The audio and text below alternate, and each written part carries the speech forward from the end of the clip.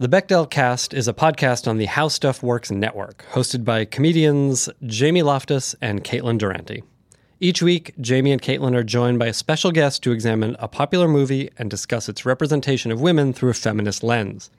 They conclude each episode by determining if the movie passes the Bechdel test, which requires that a movie has 1, 2 named female characters, 2 who speak to each other, and 3, they speak to each other about something other than a man. Surprise! Most movies don't pass. The podcast aims to call attention to Hollywood's long history of under- and misrepresenting women, and to encourage listeners to be more critical of the media they consume, but with jokes. It's actually a very funny podcast. Jamie and Caitlin are terrific and hilarious, and they make it, what could be a difficult subject, go down very easy. Movies that have been covered on the podcast include Star Wars, Black Panther, Frozen, Jurassic Park, Beetlejuice, Love Actually, Alien, Titanic, Transformers, many more. There are lots of episodes. New episodes are released every Thursday. Listen and subscribe on Apple Podcasts, Spotify, or wherever you get your podcasts. Forever Dog. They write, they talk, and talk about what they write. Tune in tonight, or whenever the time is right. It's the Writers Panel with Ben Blacker, and it's starting now. Oh, yeah! This is it. We've started. What I'm going to do is ask you to introduce yourselves on the microphone so that the listener knows what your voice sounds like. Tell us also some places they may have seen your name on their television or elsewhere. And Melissa, let's start with you. My name is Melissa Scrivner Love. I'm a television writer. Mainly, you probably know me from Person of Interest, where I was for seasons 2 through 5. I've also written for Life on NBC, CSI Miami, Rosewood, Fear the Walking Dead, and I write novels as well. Yeah, you want to plug those novels? Oh, sure. I actually, strangely, have one coming out this week, February 19th, American Heroine. It's the sequel to Lola, which is my first novel. I've only written 2, so those are the 2. That's 2 more than most people have ever managed to. Yeah. That's great. Including myself. Congrats. Jessica. So my name's Jessica Grasl. So most recently, people probably would have seen my name on Designated Survivor. Before that, I was on Shades of Blue. Before that, I was on a show nobody watched, unfortunately, called Proof. I was on White Collar. And when I was Jessica Reeder, so before I got married, I was on Hawaii Five-0 and Leverage. So I did a really good job of maintaining my anonymity for as long as possible. I'm just going to change my name and keep people confused. Perfect. Yeah. Thanks. Stephanie Mickus. You've probably only ever seen my name on screen if you are a 13-year-old girl who is browsing Netflix. I wrote a feature called Hope Springs Eternal, but I've not staffed on a TV show yet. What has been your relationship with selling and pitching pilots?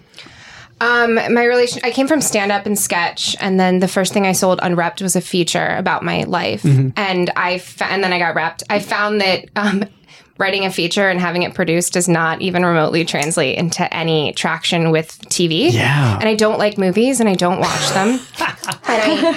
Someone found my pilot an hour long and asked if I could adapt it to a feature, so I did. Interesting. But I don't like features. So it's really hard to explain that I really actually just can write TV and always wanted to. They want to like put you in back to features because you can get a lot of feature meetings and do a lot of development. But so it's a weird relationship. It's like you wrote the marathon of screenwriting and they don't believe that you could write a half hour. Right. And then you give it to them and then they're like, here it is. And they're like, yeah, but like movies. And I want to talk about the pitching process because I know both of you, I think, had pilots last year and this year. Is that right? Just this year for me. Okay. Tell us what your pilot was this year and what's happening. So nothing. So I'm getting a lot of sleep now. That's what's happening with my pilot. Congrats. Yeah, no, I mean, it's good. So my pilot was called First Lady. It was at CBS. It was CBS for CBS. And, I had a really delightful network development experience, which, is probably not all that common because it can be grueling. I got this because my agents forwarded me an email about like an open writing assignment. They were just looking for a writer, and the idea Who was looking? the production companies Cloud9 and Solar Drive. So Eric Christian Olsen and Michael Weatherly's pods at CBS.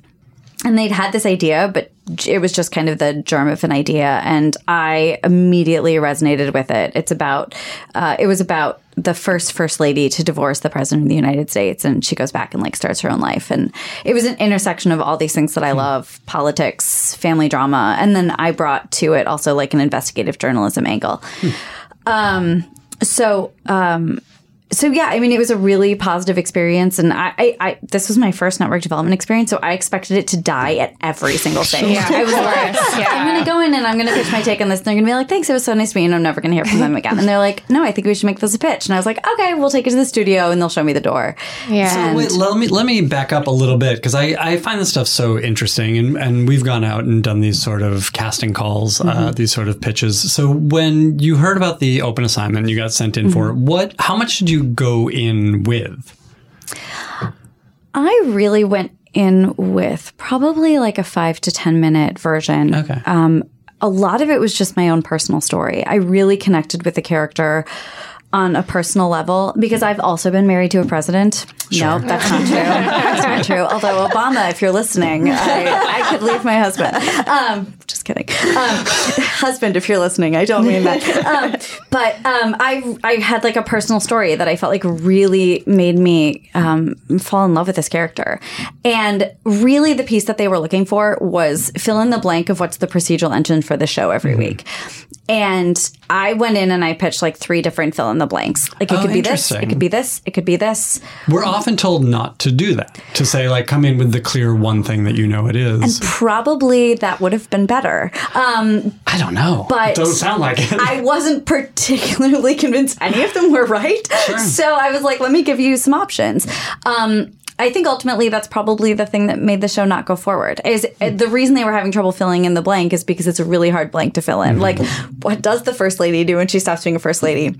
Probably just goes to a lot of brunches, you know, but like that doesn't make compelling television. So I knew and I was honest with them that like this is going to be the tricky widget. And but I was a journalism major. I felt like it was the right time to tell that story. And so while I came in with a few options, I was like, look, this is the hardest one. I also think it's the right one. And so I gave like a couple of minutes spiel about that. And then really it was about my personal connection. And truthfully, I think that's what sold them. They love that. They do. Yeah. Anyone really likes that. That's their favorite. And truthfully, I understand that they do. I'm not actually sure it makes sense because ultimately, like, that kind of goes away after you've pitched it, right? Like, nobody actually cares if I connect to this character once I'm writing the script, as long as I can write it with authenticity and as long as I can, you know, execute like a basic, you know, the story. But it does, I think, help a lot in the pitch. And so that, I think, got me to the next step. And then, so it's not going. They're not shooting it, right? Right. How did they let you know?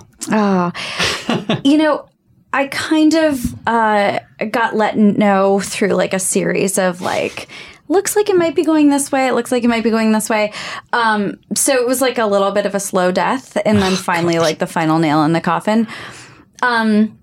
But, you know, they handled it very well. The person, Elena, who was the head of the development department, called me and she's like, look, I don't know if this makes it better or worse, but you couldn't have gotten any closer. It was down to you and one other script and it just went the other way. I don't know that it makes it better. And I was like, yeah, I saw that. I was like, I don't know if that makes it better or worse, but in like down the road, it makes it a little bit better. Because like I said, it was my first time.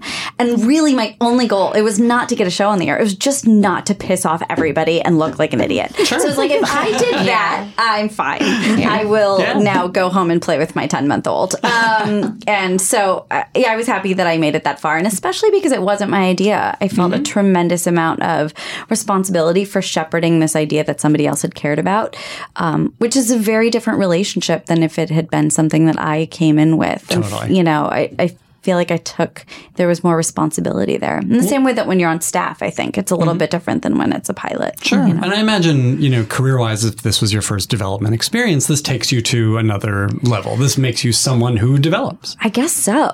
Yeah. I mean, that's exciting. And it was a kind of a gap on my resume. I'd been staffed. Yeah. And, as all of us know who have been staffed, usually your first year on a show, depending on the model's changing, but you don't get to develop. Right. And so there had been a lot of contracts that I was under where that just wasn't an option for me. And so I was really grateful for the opportunity to sort of have a bit of time. And I just had a baby. And so I was like, I'd rather not put on pants and go to an office. So development sounds fun.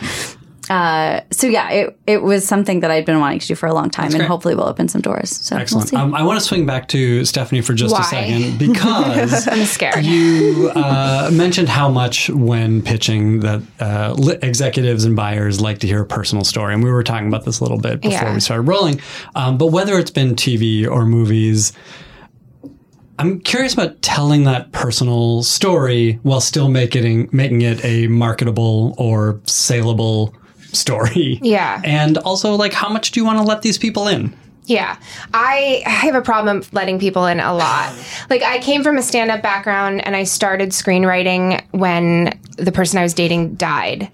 And I was like, oh, I want to stay sober. I don't want to be at clubs at night. I don't want to do stand-up. I want to write. So the first pilot I ever wrote was about that experience. It was a woman whose boyfriend dies, and she's trying to stay on the wagon.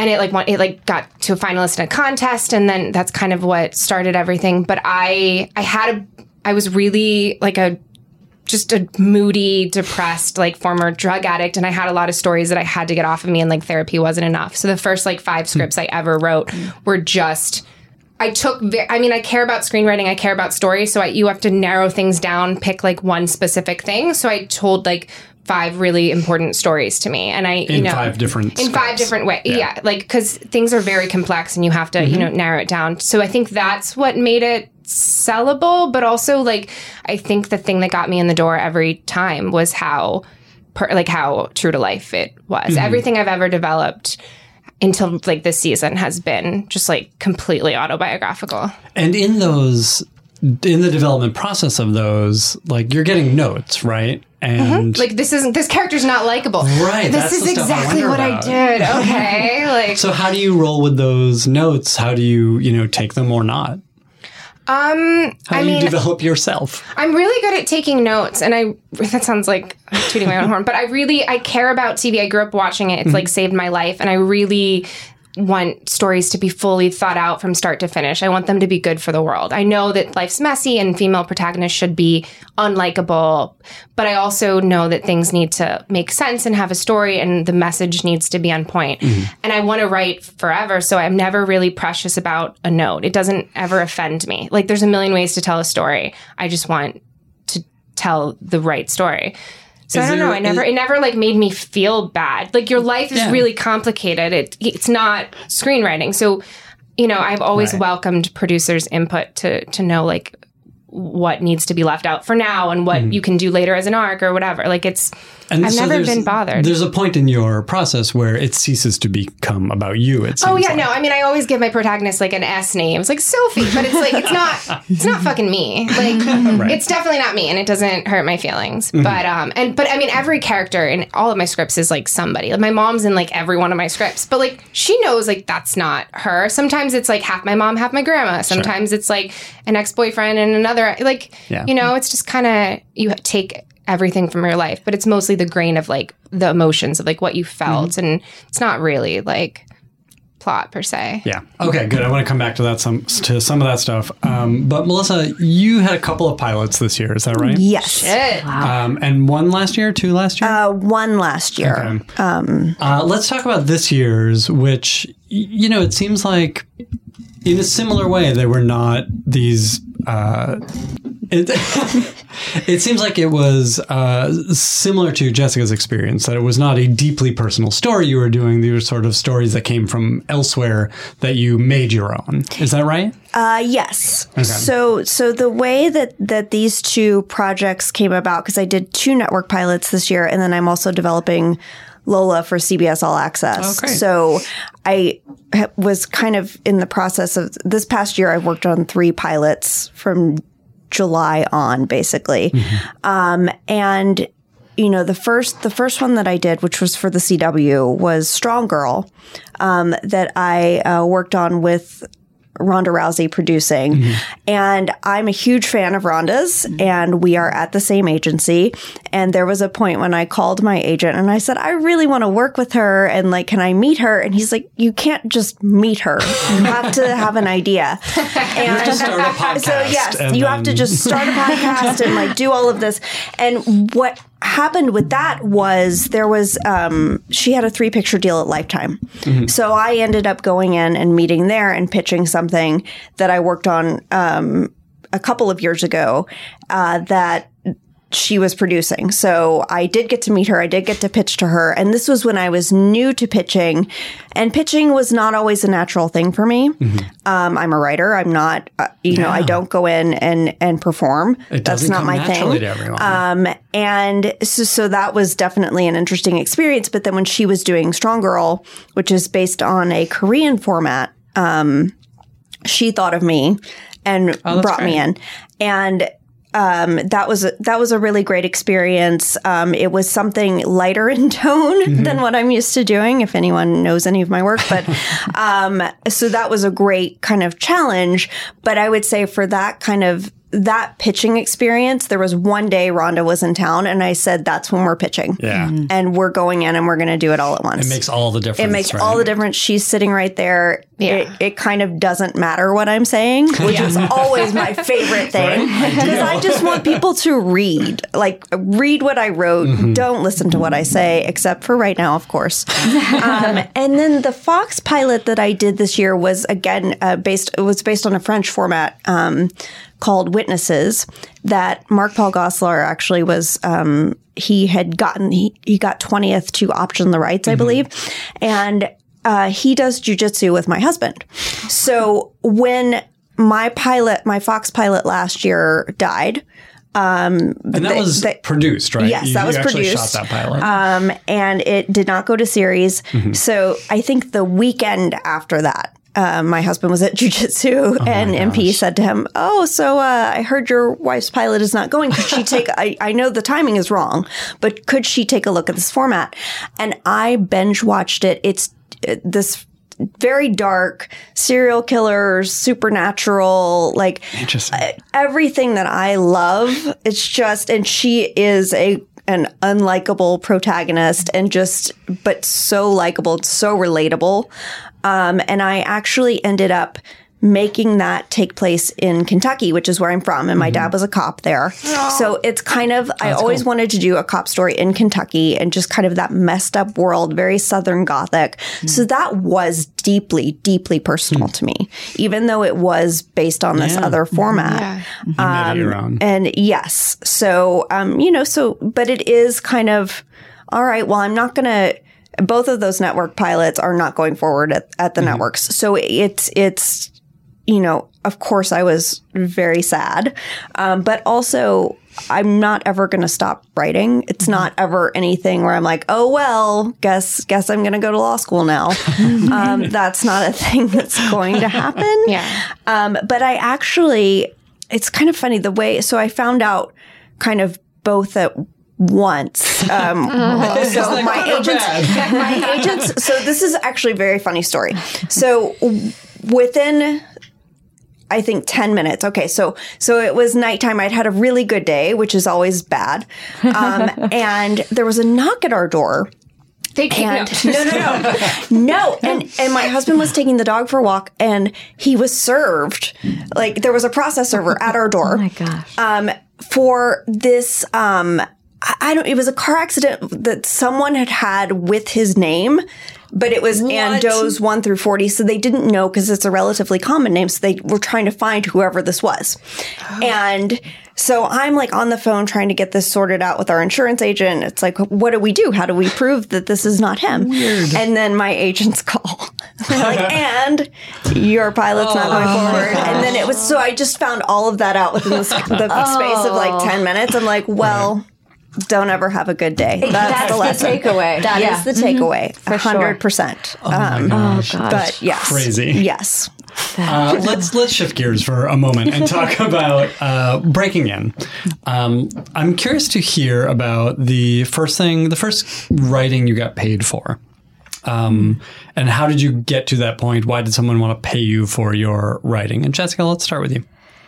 I think the short answer is because I was really cheap at that point. Sure. I had a writing partner. It was a small order basic cable show. They're like, we need as many writers as cheap as possible, which is a great way in. Did you actually get staffed on this show? Yeah. So yeah, I mean, that's the short version. But so our first writing job was Leverage, which was a tremendously good experience. Anybody listening to this, if you ever have the opportunity to work for John Rogers or Chris Downey, 100% take it. And have you worked for John a couple times? Is that right? Yes. Oh my gosh, on The Player. That Wesley Snipes debacle. I did. So, I mean, I would say that the advantage to working for somebody like John and Chris is that they don't just see it as you're an employee. It really becomes like a family, and especially with young writers, they really do take on the mantle of responsibility of it's our job to train you how to be good at this, because we were really young and we didn't know anything. And they were like, we're going to teach you how to pitch in a room. We're going to teach you how to produce your episodes. We're going to teach you how to do rewrites on your script. And it took longer. It's an inefficient system, right? It's much faster to just do it. Right. And so if you can find those kind of people, it for sure, it was a huge benefit to our career. But there's a reason a generation of showrunners come out of his shows and people like John. Absolutely. Yeah. And I can't wait to get a cushy consulting gig on one of their shows. Where were you before? How did you hook up with this partner? And why were you so unprepared to be in a room? Well, I mean, I was 27, so I was unprepared to do anything. Sure. I was unprepared to be in any room anywhere. But yeah, so I had been working as an assistant for Peter Noah, who, again, I mean, I really have had the good fortune of just working for some of the best. He's one of the best writers, one of the best humans. I knew him because I'd been an assistant on The West Wing. I was an assistant on The West Wing because of Bradley Whitford, who has no idea who I am. So my entire career can be traced back to Bradley Whitford, who has no idea I exist. How were you an assistant on The West Wing? And what kind of an assistant? So I started off as an office production assistant, and then I moved up to writer's assistant.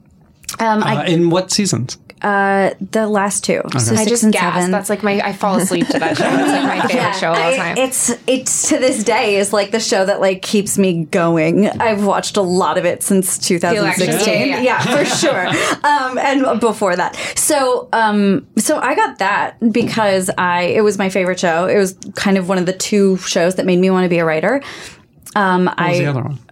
My So-Called Life, because there are shows that saved my life, and that was one of them. And so when I was in college at Wisconsin, which is also where I grew up, I wrote a television column for a university newspaper, which literally nobody read. I think me and my mom sometimes. But it's printed. But it was in print. And Bradley Whitford is from Madison, Wisconsin. So I sent an interview request to his publicist. And 99 out of 100 times that story ends there. In my case, it ends with Bradley Whitford calling me personally and saying, "Hey, Jess, it's Brad. I'd be happy to do your interview." And at that point, I died and came back to life. So what ended up happening is I spent the whole day on the set of The West Wing, and I interviewed Brad, and I met Martin Sheen, and one of the best pieces of advice I ever got was make friends with the assistants, because they're the people whose jobs you want at that point, right? I didn't want Brad's job, although I'd take it because that's a good job. But so I kept in touch with his assistant. And when I moved out to Los Angeles, I sent her my resume and I said, "Please pass this to anybody you know. I will do anything." And I moved out here, like everybody, with no money and nothing, and I didn't know anyone. And they called me, and they were like, "We don't know why we have your resume, but it landed on our desk, and we're interviewing for office PAs." And I came in and I gave a really, I think, embarrassing speech about how I will make coffee for America. It was I think they hired me just because they thought this is going to be a trip. She's insane. I gotta see how this goes. And I was. But I got my foot in the door, and I met Peter Noah, who brought me on as his assistant, and he read my script. The script I'd written with Melissa Glenn, who was my partner at the time. Were you at that? So at that time, original pilots were not really the We wrote thing a we were house writing. spec. That's what I was wondering. Yeah. I loved when we used to write specs in existing shows. Yeah. I mean, it is, I think, a much better barometer of whether or not you're actually prepared to be on a staff. Absolutely. It's what the job is. Yeah, because really, until you develop your own stuff, the job is to make sure you sound like somebody else. Yeah. And there are a lot of people who can do one thing and not the other. And so, yeah, we wrote 2 scripts together before we got staffed. We wrote a medium, and then we wrote a house. Those are great shows to spec. They were, and I mean, the house got us signed by CAA, and that got us on our first show. I think, it's rare. I feel like now a lot of times people go through programs and stuff, just like getting an agent because you wrote a script, and that agent actually getting you your first job is like never happens. I mean, most of the time I think you get your first job, and then your agent takes the money and gets you maybe your second or third or fourth job. And this was something I wanted to ask all of you. So as we go through your origins, please include, I like to know how you first get repped. So did your scripts kind of cold go to agents, or do they go through people? So I was working for Peter Noah at the time, and he was repped at CAA. Oh, okay. I had also worked briefly for Graham Yost, and he was repped at CAA. And both of them had said, hey, if you ever want to send us your script, do it. Great. And so within 48 hours, 2 agents at CAA got passed along our script by Graham Yost and Peter funny. Noah. And I was like, well, that's a pretty good introduction. So it's so funny is I was Peter's assistant. So I answered his phones. So he had agents from CAA calling. I would patch them through to Peter, and he'd be like, actually, this call is for you. You were just talking to her. That's awesome. So that really just got us in the door. Sure. And that was 10 years ago. So I don't know how much that still happens. I really feel like we just got lucky in that they took a chance on us. It helped that we were young female procedural writers. Especially at that time. Yeah. Especially at that time. And, that's still true. fairly uncommon. And like I said, we were really cheap. We were dirt cheap. I mean, we were splitting a staff. The only time. Cheap show. Yeah. The only time I've ever had to ask my parents for help with money was after I got staffed on a show. I was like, I don't have any money. I went back to being an assistant. No kidding. In between seasons of Leverage. Wow. Yeah. So, but it was totally worth it. And what a great learning experience. So that's great. Yeah. That's very interesting. I would have paid to do it. Stephanie, what was the first thing you got paid for? Let's get into that. What's your secret origin? The first thing I got paid for was an already completed feature. Yeah. How does that happen? It was 2015. I was just starting out. I wrote a couple specs. I wrote a pilot, and then I had my first hour long, and I was guided by my mentors to apply for every competition and fellowship. So I was applying for the mentors come from. I'm going to interrupt you a lot because I want to dig in. I think on some both of stuff. you know my first mentor was David Slack. He's one of my dearest friends now, but Twitter. Is that right? Yeah, when I moved to LA, I was hustling and I was doing stand-up, and then I had a podcast where I interviewed writers and stand-ups, and then I got in early on Twitter and just busted my ass writing jokes, got a large following, got verified, and so there's kind of writers Twitter and comics Twitter, and everyone was just kind of at each other. We were depressed and had no life, and we'd be in on a Friday night. We'd just be I guess we were all just refreshing our Twitter, just talking to each other. And I tweeted something about needing to find someone to shave my head on Christmas Day. And David was like, oh, my wife's sister's a hairdresser. And I was like, thank you. And then he was I think he was also, are you okay?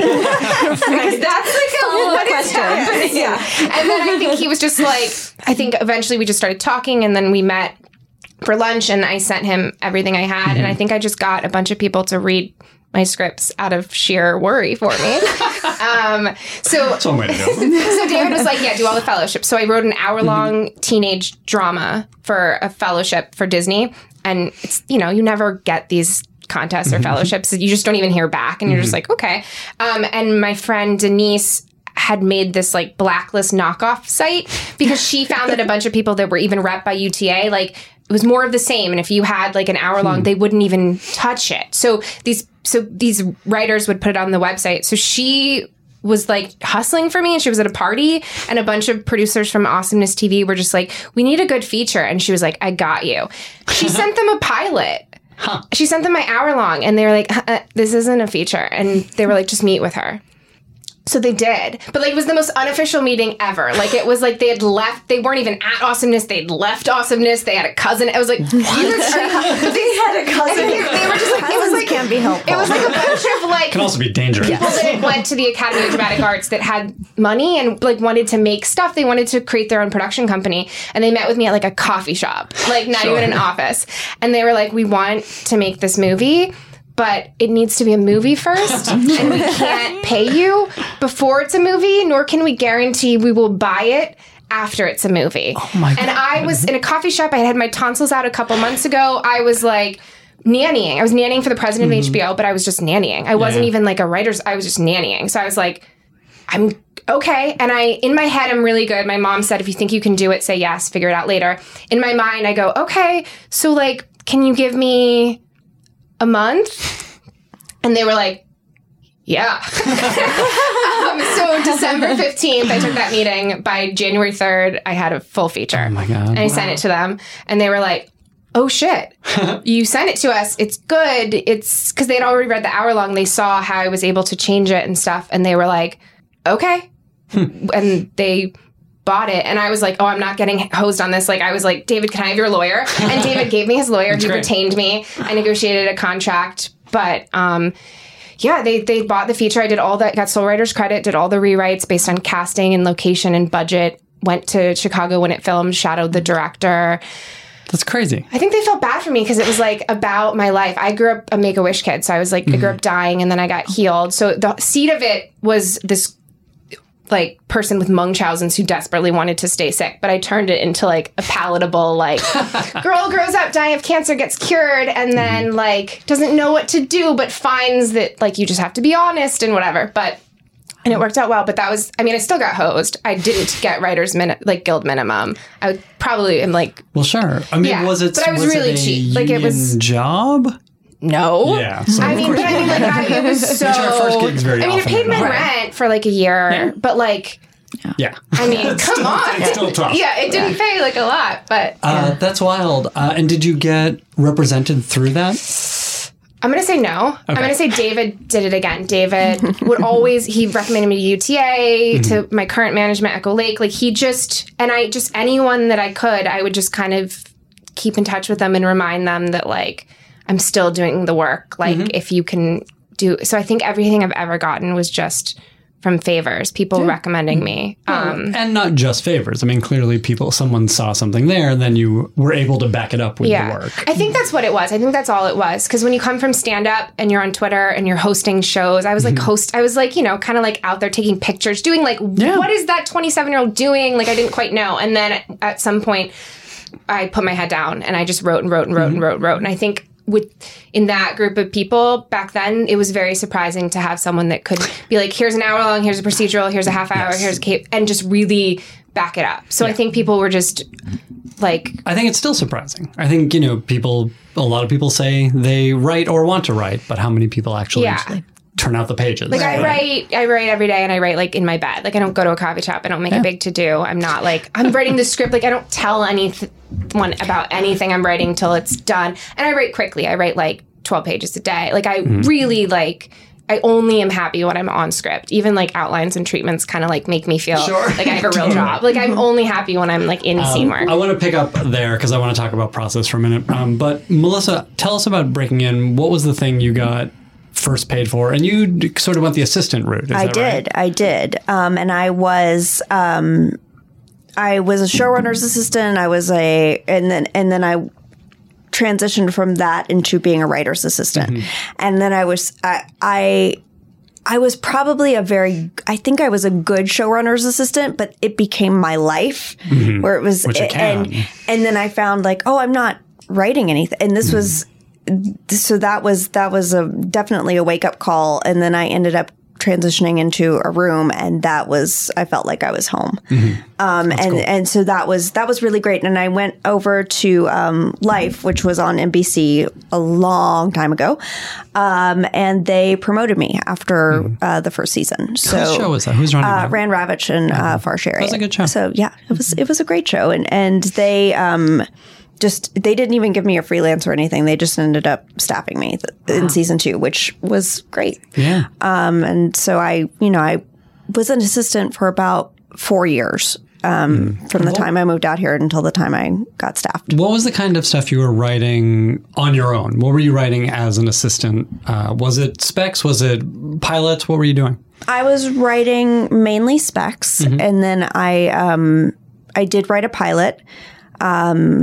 And I also, the spec that I wrote, because this was back when you were still kind of writing specs and maybe getting noticed for them, was an alternate ending to The Sopranos. So that was the spec that I wrote that actually got, because what I found, I think it's often not necessarily, it's the script that's going to be remembered that matters. Right. For sure. So it's your different take that separates you from the crowd. It's not saying I can do exactly what you do. It's here's my voice. I remember, years ago, this was probably in the first couple of years of doing this podcast, Michael Green referred to that as the magic script. And it's the thing that sort of sets you apart, the thing that everyone starts to take notice of. And it can be, a spec. It can be your take on The Sopranos. It's the version of you that people are reading, right? Yeah. My partner and I at the time, the spec that got us staffed was the House episode, and it was about an astronaut who got herpes. And in every meeting we went into, it's like, we've read 35 scripts. Yours is the one about the astronaut with herpes. And I'm not saying everybody should write that, but absolutely, everyone absolutely should. Inundated with herpes of space travel. But it absolutely, when you're thinking about what's the script that's going to get me remembered, it's not necessarily the one that's got that's the best written. It's like the long line, the elevator pitch that they're going to remember after they've read 100 scripts. Yes, exactly. And no one really writes specs anymore, but there's some competitions where you have to. So I've written 2, and even my advice for people doing that is you want it to have an elevator pitch. You want it to be like a Friends episode title, the one with the last spec I wrote was for Younger, and I was like, okay, I love this show. I guess I should have this be the episode where they fuck finally, and everyone finds out how old she is or whatever. And I was like, okay, how do I do this? And I was like, okay, the bird that the woman owns is gonna listen to a conversation and then repeat it while they're fucking. Oh my god, that's genius. So you want it to be the one where the whole series gets blown up, but also just show that the rest of the the script looks and feels like it should. And you know the tone and you whatever. Right. But you definitely want to go big, right? And with a spec, memorable. Yeah, it's the one where the bird listens to people.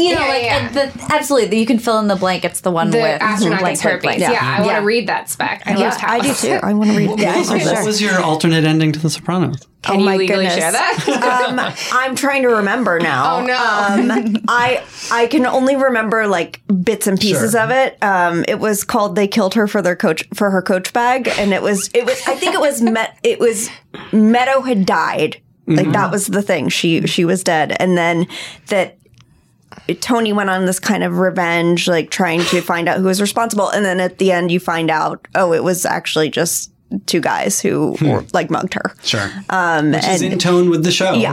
Which makes a lot of sense. And he had gone through all of this crazy killing and revenge spree and Interesting. Yeah. So after getting staffed then, were you sort of off and running from that point? Did you get repped through being staffed?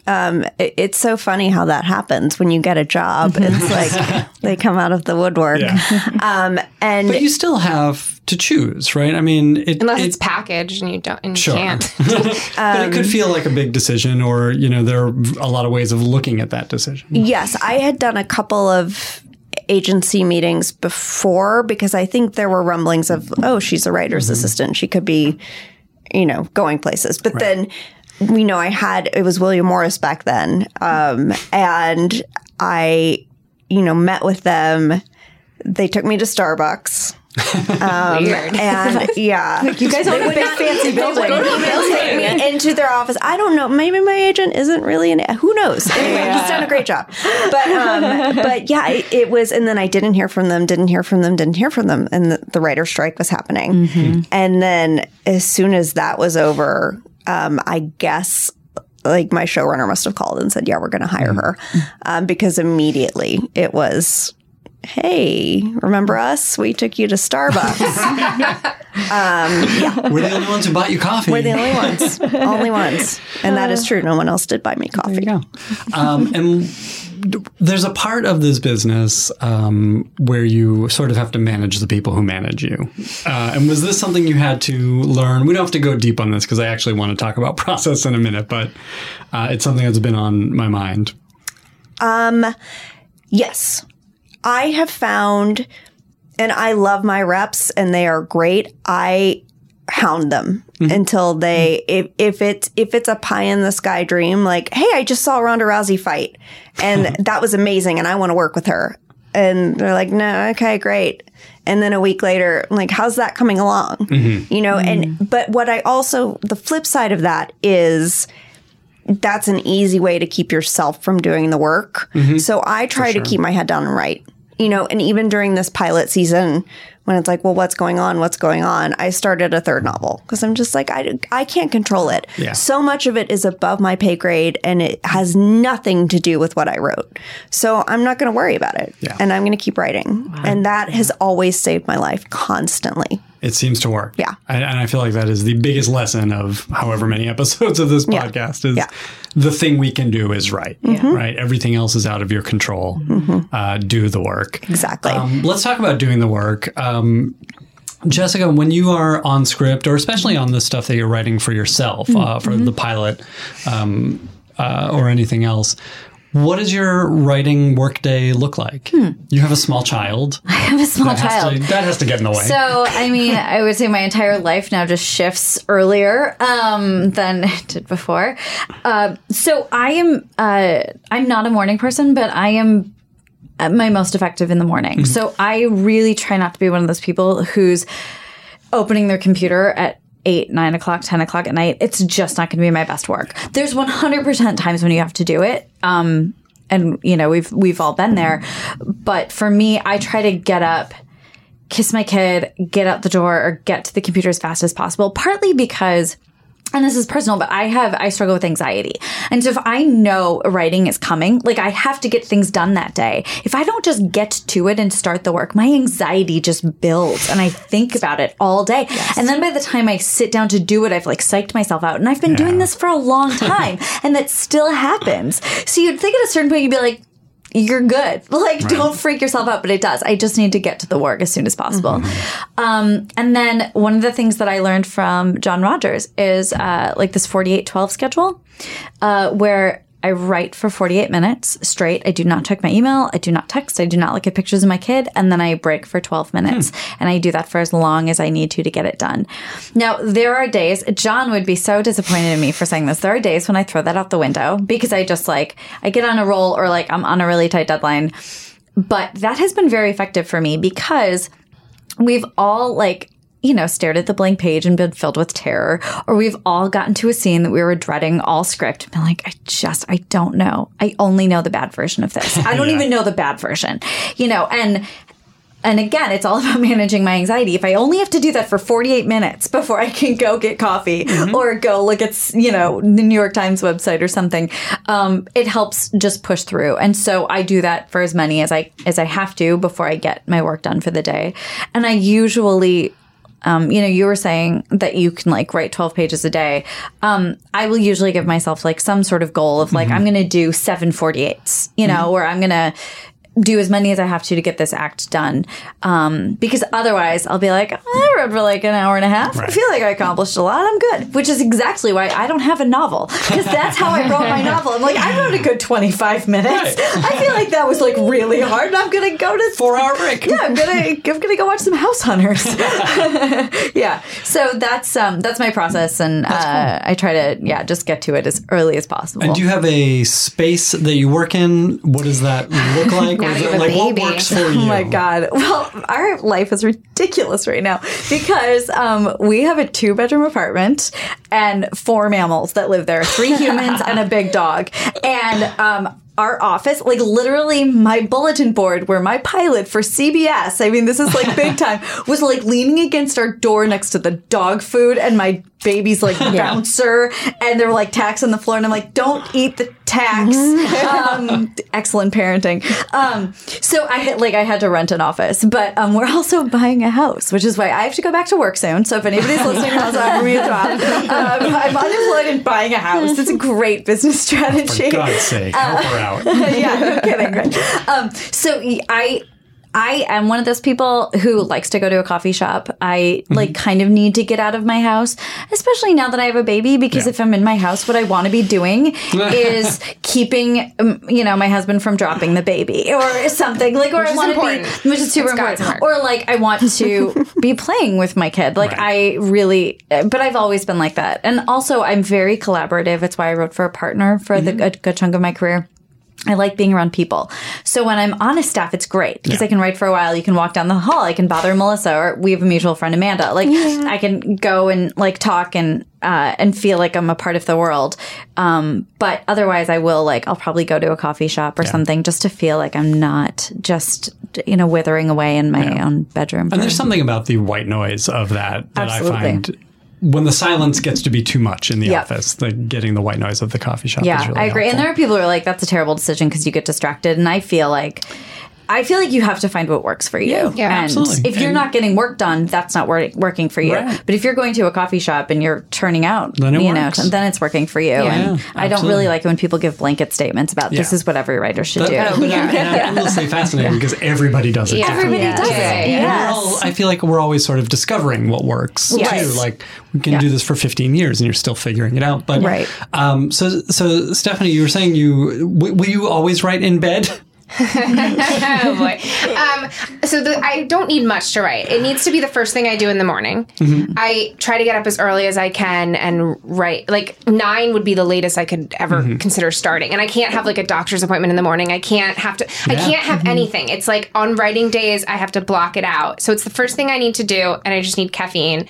I write from my couch a lot, but I've definitely written entire scripts in bed. I'm very anxious and agoraphobic. So it would be an added layer of stress to be in a coffee shop. So I just don't want anyone looking at me, coming up to me. I don't want to worry about where to put my laptop when I have to pee. I just physically am so uncomfortable and awkward in society that I just can't do it. I need to be alone. So as long as I'm writing in the morning and I'm alone, I'm fine. And, and I just really, I give myself a lot of leeway because everything's like freelance. So everything's just from log line. I give myself deadlines. They want to list a log lines. Okay. Then when the log lines, they pick one. Okay.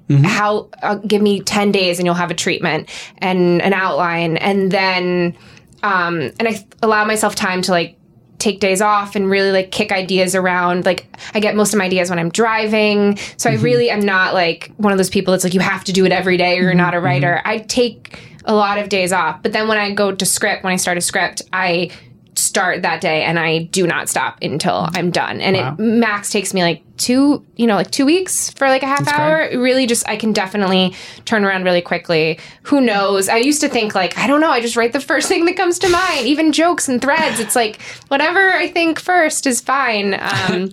Which maybe isn't the best, but I don't know. What does your rewriting look like? It used to be, I used to have to like bug people to read my stuff. Like David Slack was the only person that gave me notes for years. And like, but now I'm lucky that I have producers and people giving me notes. But I try to send the stuff in, and the first avail they send me, I take. I jump on that. Whenever your first note call is, I take it. And I like, if you have any cancellations, like I'm just like, I will be stressed out if I can't write. Because sometimes you're not going to be on another script. Like you can do your own thing, but if you're waiting for a producer call, it's like so disappointing if it gets pushed. So I take the first rewrite, I take the notes, I write them all down. I give myself a day to be kind of like sad about something or just like feel like a failure. And then rewrites are harder. I don't like them the most. And they're the ones that sometimes you're on deadline and you have to like start at like 3 or you have to write. And I don't like that, but I like doing them. Like I feel like I do it well, so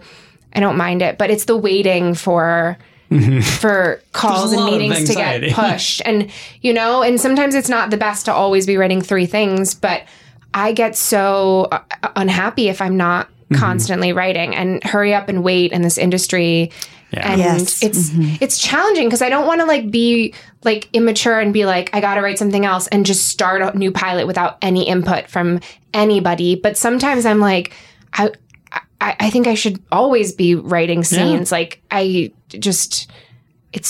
life is way too stressful when I'm not creating maybe characters. That script that comes out of it is like the next great script. And maybe it's not, but you get something out of it anyway. Yeah. I just didn't want to keep producing the same level of content. I wanted to put myself in situations where I would get feedback so I would learn, which is really hard when you're not in a room because you have to, it's challenging to bug people you love and trust that are showrunners, but to consistently be able to do that and then to expand out and get more and more. It's like, it was really challenging for a couple of years I was like, this person just loves my writing too much. I need someone that kind of like hates me.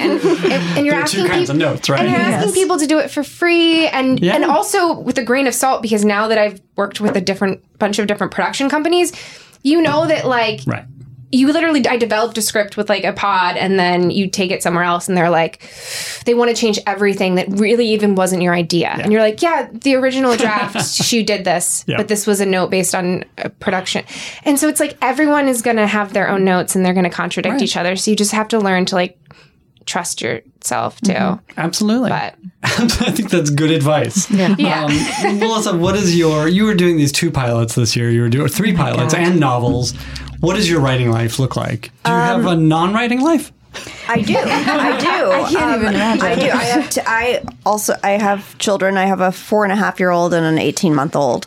And we had to get an office outside of the house because there is no getting work done. I mean, it's right around the corner from our house. I cannot write in a coffee shop. I can't have people around me. I mean, that sounds so horrible, but it is true. And I know, like, sometimes even if I'm running to Starbucks really quickly because I realize, I haven't eaten, I need to grab something and I need to grab a coffee.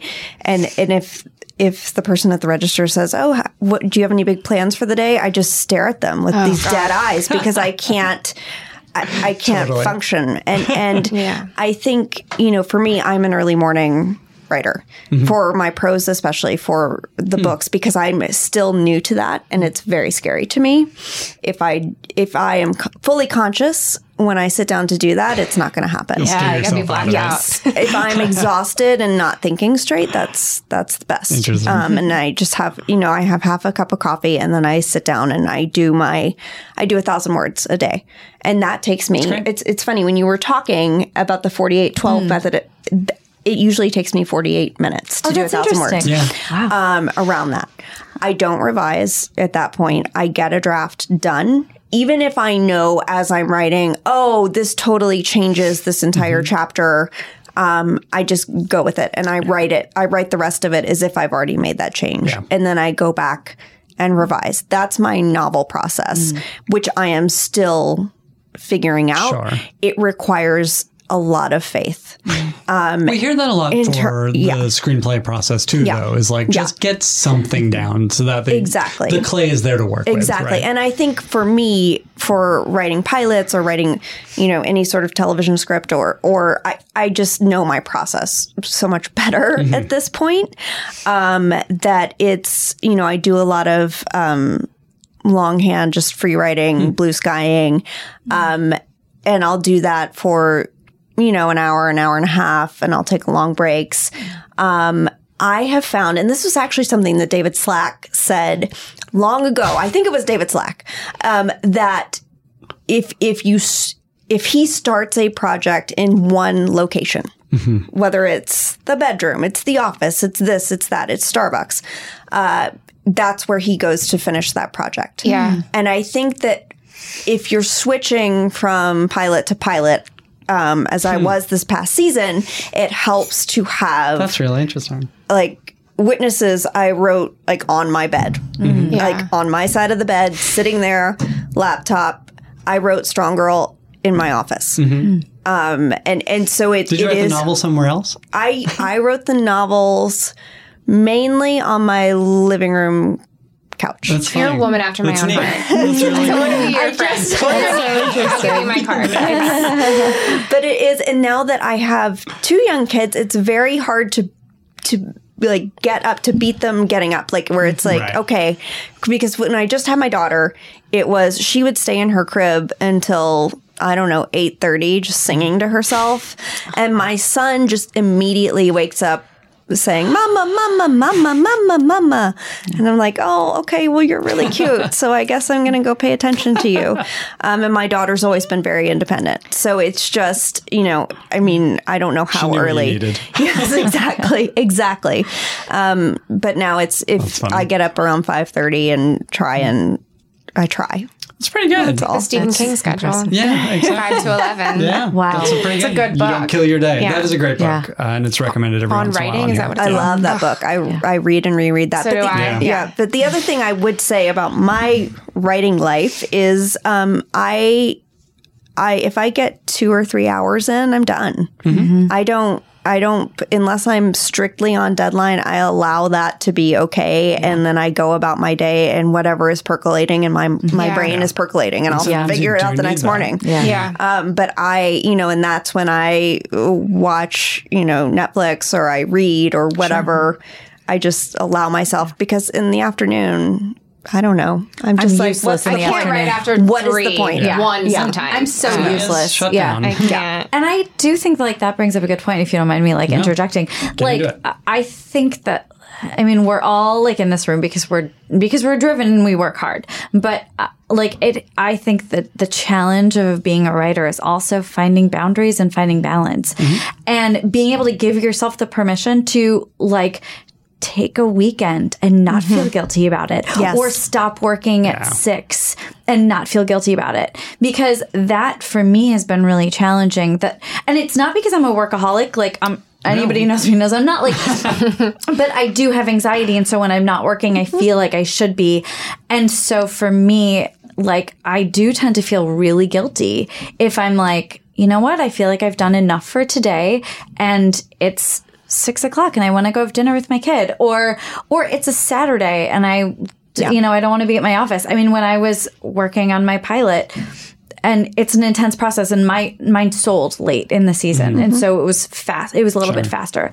And there was one Saturday where like I was in my office and I walked to get coffee, and I passed somebody who was like walking along with their son, who's about my son's age. And I just burst out into tears. And I was like, I have to go home. If that's my body and my mind's response, like, then I'm not getting anything done. And maybe that means I have to work longer tomorrow. But I think creating boundaries and creating balance is something that, if you're in this for the long haul and you want to have like a healthy, balanced life, and you should ask yourself those questions. Like, not everybody does. Some people are like, no, I really want to work 20 hours a day, and that's totally fine. But like, it's going to be a hard choice, and you're going to feel bad about it until it becomes like a muscle that you exercise. And I'm still learning that. And to not apologize for it, to not feel like, oh, I only work 4 hours today, and I need to feel ashamed about that. You know, like I think it's a great point, and it's something I think, at least for me, that has come with maturity. You know, I feel like it's something you have, like you say, that you have to learn how to do. But we have to leave it there. I'm going to ask you all what you are watching on TV these days. What is getting you excited It's a or general. inspired? What's happening? I just got scared. And my list. Okay, hold on. Where do you think they go? What do you love? What do you never miss? What are you talking about with your friends, your family? Whoever wants to jump in first. Make it stop. please go first. What did I just watch? I just watched all of Russian Dolls like 3 times. I watched Sex Education. I'm still watching all of Smilf and Shameless and Crashing, and I DVR like a million little pieces. I still watch Grey's. I'm really excited. I'm watching The End of Year the Worst. I'm really excited about Search Party coming back. These are good answers. Hulu, Pen 15 is really fucking fantastic. Patriot on Amazon. like Yeah. a lot. I watch those are all great I watch shows. that's a really good list. so And that's not much half of it, TV, so much TV. Everyone, my friend group comes to me and they're like, the day it comes out, they're like, was it good? Like it's like David and Katie just like, no, like, oh, Stephanie, like you really But you don't leave the house. I do not leave my house. That helps. Yeah. It does help. Yeah, It does for help. sure. My house. Jessica, what are you watching? Oh man, I do not want to follow that answer because that is like a list curated by a Shut cool up. person. Shut Like, up. and It's a my, great list. My list is You know going to what? be like. She can't hear me. It's a little too hip. I'll be honest with you. It is a little curated. It's a little curated. I know. Oh, I'm it's sorry. so good. My hold list on. is What's so the worst dumb. thing you watch? Reality television. But what? The Housewives. All right. Every season of The Bachelor See? except for the Virgin one this No. year. Oh, there's a virgin one. Yes, this I'm year? not watching it. I'm boycotting it. Wait, I bet I've watched everything Anything you're is going to say, better though. than No judgment, for real. I don't mean to like. Oh, no. I am not one of those people who writes television but doesn't love television. I love television. But truthfully, I get 45 minutes at the end of the Sure. day. Yep, And that's usually it. I fall asleep 15 minutes through that. So I have to watch things that are short and like get to the point. So like Brooklyn Nine-Nine. I'm obsessed. Like I think It's that a joke machine. It's a yeah, fun and show. so what else are we watching? I love This Is Us, but I'm 3 episodes behind.